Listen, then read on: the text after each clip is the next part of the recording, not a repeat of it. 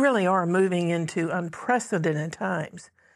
People, and not just believers, secular people, want to know and are beginning to wonder, is Bible prophecy in the book of Revelation unfolding before our eyes? Well, I do believe the Bible teaches that the church age is going to wind up, and the Bible also predicts that at this time, many people will turn their backs on solid truth and they'll chase after lies and myths. In this program, we want to review 4 present-day dangers to carefully guard against. After all, Jesus himself warns false Christs and false prophets shall arise and show signs and wonders to seduce, if it were possible, even the elect. The Jerusalem Channel is made with the support of you, our viewers. Thank you for watching.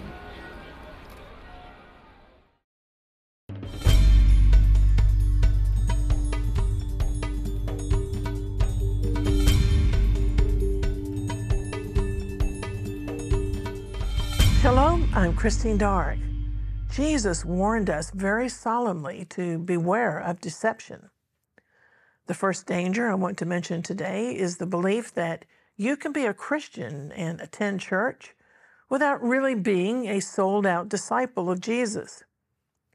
In Luke 6:40, the Lord said very plainly that a disciple is not above his teacher, but everyone, when he is fully trained, will be like his teacher. In order to make disciples, as the Lord has commissioned us to do, first we must become his disciples. Yet so many churches today do not emphasize discipleship at all. Church is often attended for entertainment or socializing, but church in many ways is really like a hospital where our souls are fed and revitalized, a place where our bodies are strengthened mentally and spiritually, and where we receive instruction as well as the peace that passes all understanding. I'm talking about the depths of peace that the world just cannot possibly offer us. Also, church should be a place to worship God with music, praise, and prayer. It's a tragic mistake to look for entertainment in a church service.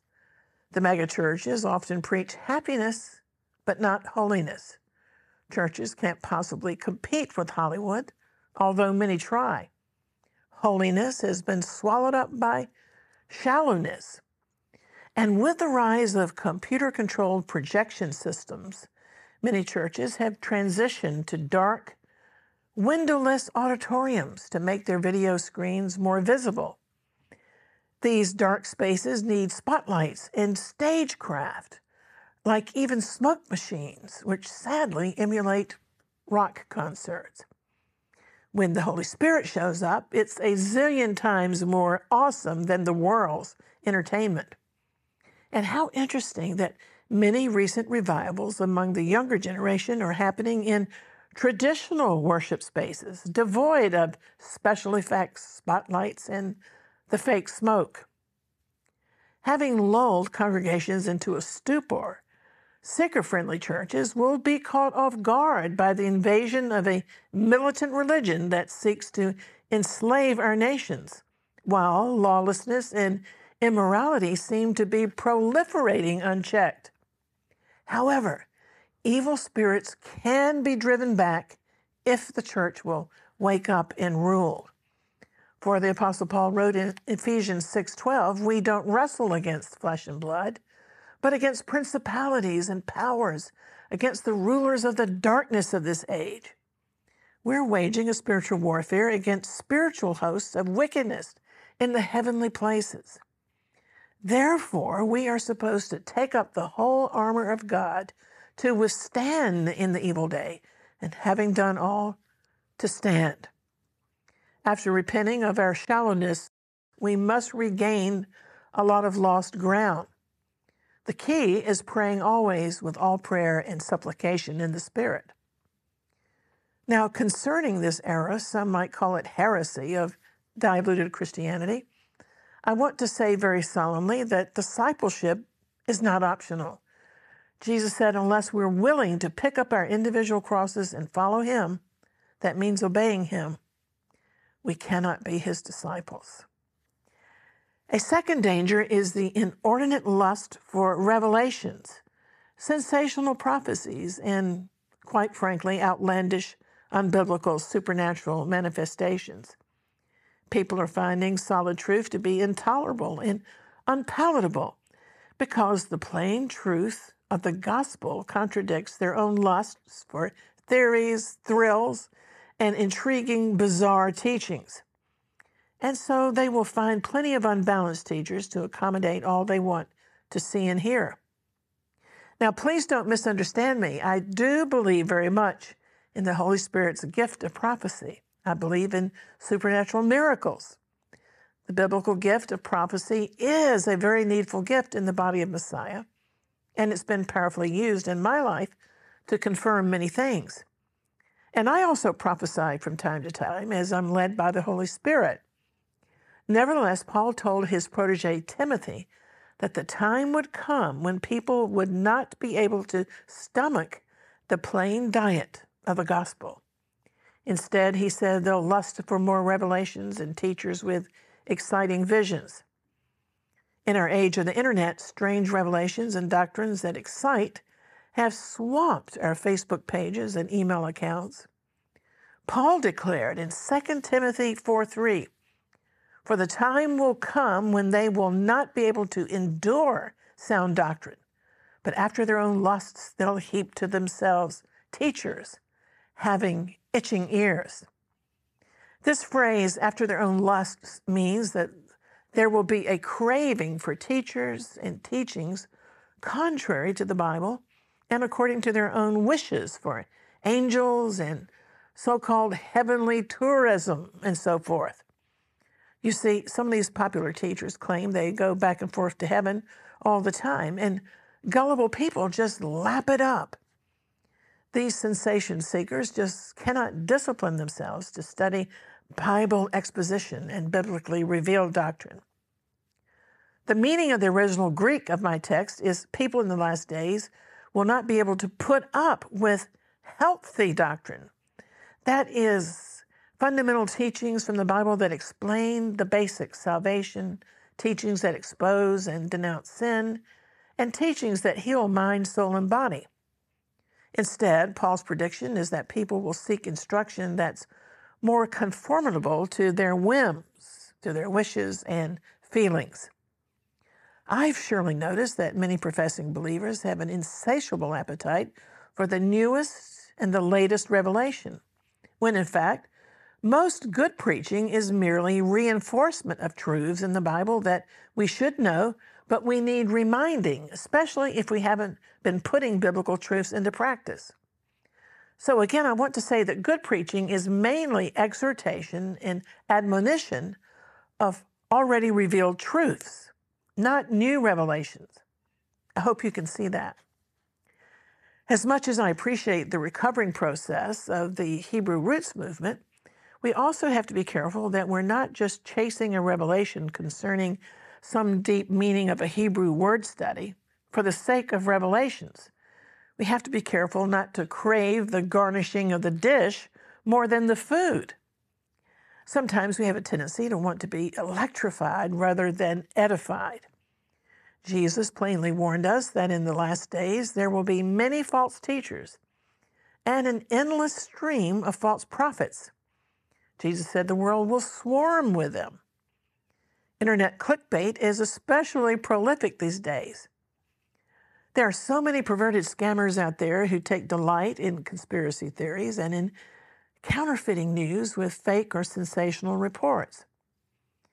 People often send me the most outlandish links wanting to know if I believe they're true or false. Why don't they have their own discernment? A viewer wrote to me asking for prayer for a former minister's wife who tragically went completely off the rails spiritually. Apparently, her downfall began with an inordinate desire to have more and more revelations and teachings. She spent so much of her time watching various teachers and videos on the internet that tragically she lost her husband, her children, and now she's alone with only a handful of friends trying to help her. This former pastor's wife refused all spiritual correction and counseling and insisted that only she understands the Bible. I like the way the New Living Translation renders my text, 2 Timothy 4:3. For a time is coming when people will no longer listen to sound and wholesome teaching. They will follow their own desires and will look for teachers who will tell them whatever their itching ears want to hear. Tragically, it's happening all around us. People turn away from the truth. They grow weary of the glorious gospel of Messiah. They're greedy for outlandish prophecies and take pleasure in bizarre words. The International Standard Version renders my text, for the time will come when people will not tolerate healthy doctrine. And the Net Bible renders it, they will have an insatiable curiosity to hear new things. The Aramaic Bible in plain English is a translation that I appreciate to look at from time to time in my studies. It says, for there will be a time when they will not obey sound teaching, but they will multiply teachers to themselves according to their desires. That word multiply describes this phenomenon. May God give us greater discernment. Now, a third danger that's unfortunately gaining ground revolves around the nation of Israel. Social media is now responsible for spreading the notion that terrorism is a legitimate method of resistance against oppression and that Israel and America deserved to be attacked. Worse still, many churches now claim Israel as a nation is not a fulfillment of Bible prophecy.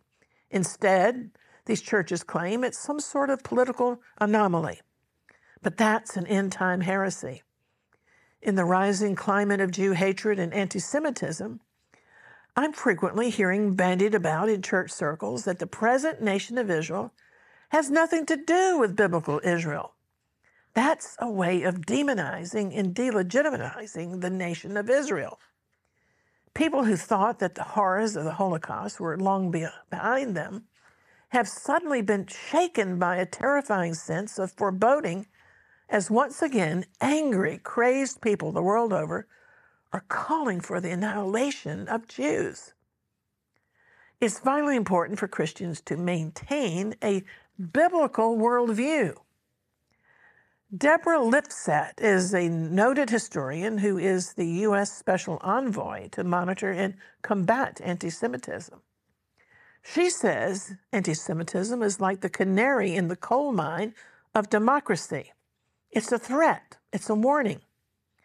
And as an historian, Lipsat said, I can think of no democracy that tolerated anti-Semitism and remained a vibrant democracy. Certainly, God will hold Bible teachers especially accountable for not knowing the prophetic word concerning God's regathering of the Jewish people back to their homeland. Claiming there's no real connection between today's Israel and the Israel of the Bible is an ignorant but insidious teaching. And it is particularly rebellious and dangerous in light of the plain fulfillment before our eyes of so many end-time Bible prophecies concerning the regathering of Israel. Even Charles Spurgeon, a powerful 19th century British preacher, clearly understood from the many prophecies in the Bible that first, there would be a political restoration of the Jews to their own land and to their own nationality. And then secondly, Spurgeon foresaw that there would be a spiritual restoration of Israel, also according to Bible prophecy. Based solely upon his knowledge of the Word of God, Spurgeon wrote in the 1860s that Israel is to be restored as from the dead. He wrote, when Israel's own sons have given up all hope, then God will allow her to be reorganized. Her scattered bones will be brought together again. There will be a native government again, Spurgeon wrote. There will first be a political body. He said a state shall be incorporated because God promised that once again. He said, I will place you in your own land, and they shall again walk upon the mountains of Israel, and shall once more sit under Israel's vines and rejoice under her fig trees. And based upon Scripture, Spurgeon saw what unfortunately many preachers today should see but didn't, that Israel's tribes will be reunited. He wrote that there will be not 2, Israel and Judah, not 10 tribes, not 12 tribes, but one state of Israel living again in the promised land. And how right he was. We are eyewitnesses. A fourth deception and danger is a craving for revival, signs, and wonders without experiencing genuine repentance for all of our national sins. Of course, we would love to experience big revivals, but revivals must be biblically sound and not just soulish shows with a lot of hype. And there must be genuine fruit that remains.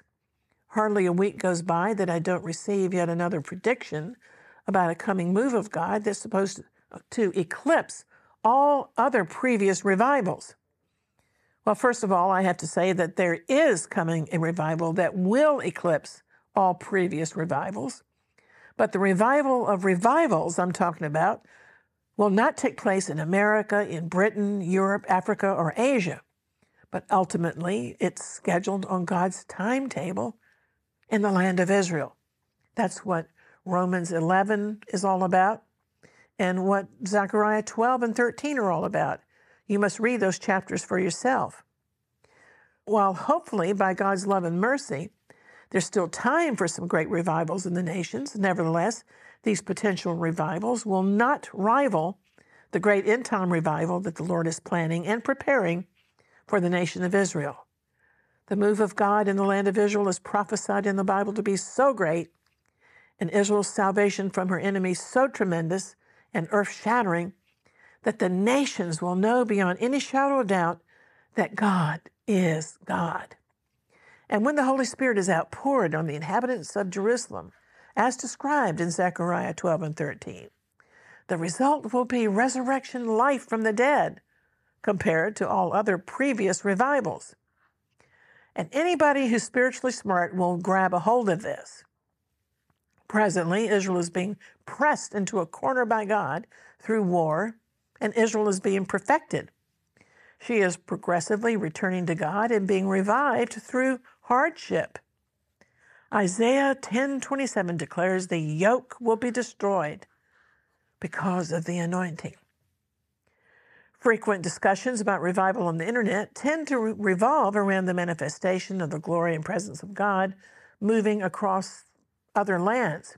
I have to ask, have we paid the price in fasting, prayer, and repentance for such a revival? Or are we willing to accept weak substitutes and label them as revival? The dictionary defines the state of being revived as return to life or consciousness. When a person is resuscitated from near death, it's said that he's been revived, brought back to life. After being born again in my childhood, I've been through a number of spiritual revivals in my own life. Revival simply means returning to our first love, the Lord. Revival is something that happens to individual believers when a living faith in our first love of the Lord is restored by the power and working and probing of the Holy Spirit. By revival today, most people are thinking of a large move of the Holy Spirit that will impact the church and nations. I'm a student of the history of revivals, and in a true revival, the Holy Spirit is active in power to convict people of sin, of righteousness, and of impending judgment. There are many wonderful consequences of real revival. Believers begin to pray, they weep, they repent, sometimes they tremble under the power of the Holy Spirit, and they receive a holy reverential fear of the Lord, His holiness, and His judgment. If a revival is genuine, people receive new power to live clean lives and to obey God from the heart. Marriages and relationships are beautifully restored. Drunkards and drug addicts are delivered from their addictions. People become productive members of society. Entire communities are transformed by the power of holy, godly living. So most definitely, repentance is a feature of true revival. It's our great desire to do the works of God as never before, But our nations are so weighed down by sins and so near to catastrophic judgments that I believe God is waiting for national repentance services. In worship services, people may enjoy a temporary therapeutic time in lively praise and worship. Yet, nevertheless, when the services are over and the spotlights and the smoke machines are turned off, many are still, sadly, living unyielded, unsurrendered lives. They have yet to be transformed. In their heart of hearts, many believers know they still have outstanding, unresolved issues between them and God, but they're simply unwilling to change. You may have unresolved issues with God, but don't put it off, because time is racing and Jesus is soon returning. Many believers are living in open sin and taking God's mercy for granted. There seems to be no healthy respect for God's moral law and no holy fear of consequences. Yet, despite the lack of repentance and real change, plenty of ministry keeps going on. People are lining up for hands to be laid on them, even though many of these people continue to live in sin. And you know what's scary about that? It's pretty scary that Jesus warned that many who even appear to have an anointing and who have prophesied and claim to have driven out demons and so forth, doing great signs, they will be branded by the Lord as workers of iniquity. How many are there like that in our churches today? But we have to face this dangerous fact and examine ourselves to see that we are truly demonstrating the faith and contending for the true faith once delivered to the saints. This is because of the scary warning Jesus gave in Matthew 7, verses 22 and 23. He said, "Many will say to me in that day, 'Lord, Lord, didn't we prophesy in your name? And by your name didn't we cast out demons and do many mighty works in your name?' But then Jesus said, 'I will profess to them, I never knew you. Depart from me, all you workers of iniquity.'" Please, God, don't let that be me or anybody who is participating in this broadcast within the sound of my voice. While repentance seems to be an old-fashioned word in the churches that are often theaters of entertainment, yet the essence of the gospel is Luke 24:47, that repentance and remission of sins should be preached in his name to all nations, beginning from Jerusalem. In a sermon not far from Jerusalem's walls, the Apostle Peter cried out to his generation in Acts chapter 3, "Repent then and turn to God, so that your sins may be wiped out and that times of refreshing may come from the Lord." Don't forget, both Jesus and John the Baptist preached repentance. Repentance simply means a change of heart, a change of attitude and actions, a change of mind, literally a turning around and returning to God. But a false Messiah is tragically being preached in many churches, and the world loves this false Jesus. Many of the lies perpetuated by this false Jesus is that he will let everyone into heaven.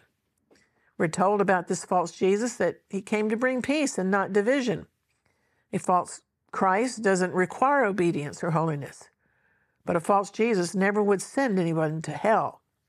He doesn't require repentance. He only requires love. He never demands for anything offensive to be said, and he certainly won't tell anybody they're wicked. It's impossible for this false Jesus to send somebody to hell. His commands are only suggestions. But if you know the Gospels, you know all these lies portray a false Christ. In fact, Jesus does require obedience. He spoke many times of the horrors of hell that we must purpose to escape. He rebuked religious hypocrites. So if you're following a false Jesus, wake up to that. Now, to sum up these 4 end-time dangers that we've been discussing, the reason for the shocking apostasy that we're seeing all around us is that the predicted time has come when people will not be able to endure sound doctrine. Many, even churchgoers, don't want to discard the ministry altogether, but they are exchanging godly ministers for flatterers because of human pride. Morality accompanies sound doctrine, and immorality accompanies unhealthy, unsound teachings. The itch for novelty and for more and more revelations will result in a multiplication of false teachers who will share new or smooth things. But it's a Bible fact that when men don't return to the knowledge of the truth, God gives them up to a reprobate mind, which means a depraved mind, so that they lose all taste for sound ideas and all ability to think clearly. Somebody said to me just this week, the cycle of war that we're seeing in Israel is the same cycle of violence that we've always seen. They go back and forth with these wars. But that person failed to read the signs of the times. The Apostle Peter warned, do not forget this one thing, dear friends. With the Lord, a day is like 1,000 years, and 1,000 years like a day. He is patient with you, not wanting anyone to perish, but everyone to come to repentance. But the day of the Lord, the Apostle Peter said, will come like a thief. And the heavens will disappear with a roar. The elements will be destroyed by fire. Therefore, he asked, what kind of people ought you to be? We're supposed to live godly lives, looking forward to the day of the Lord and hastening his coming through gospel activities. Amen.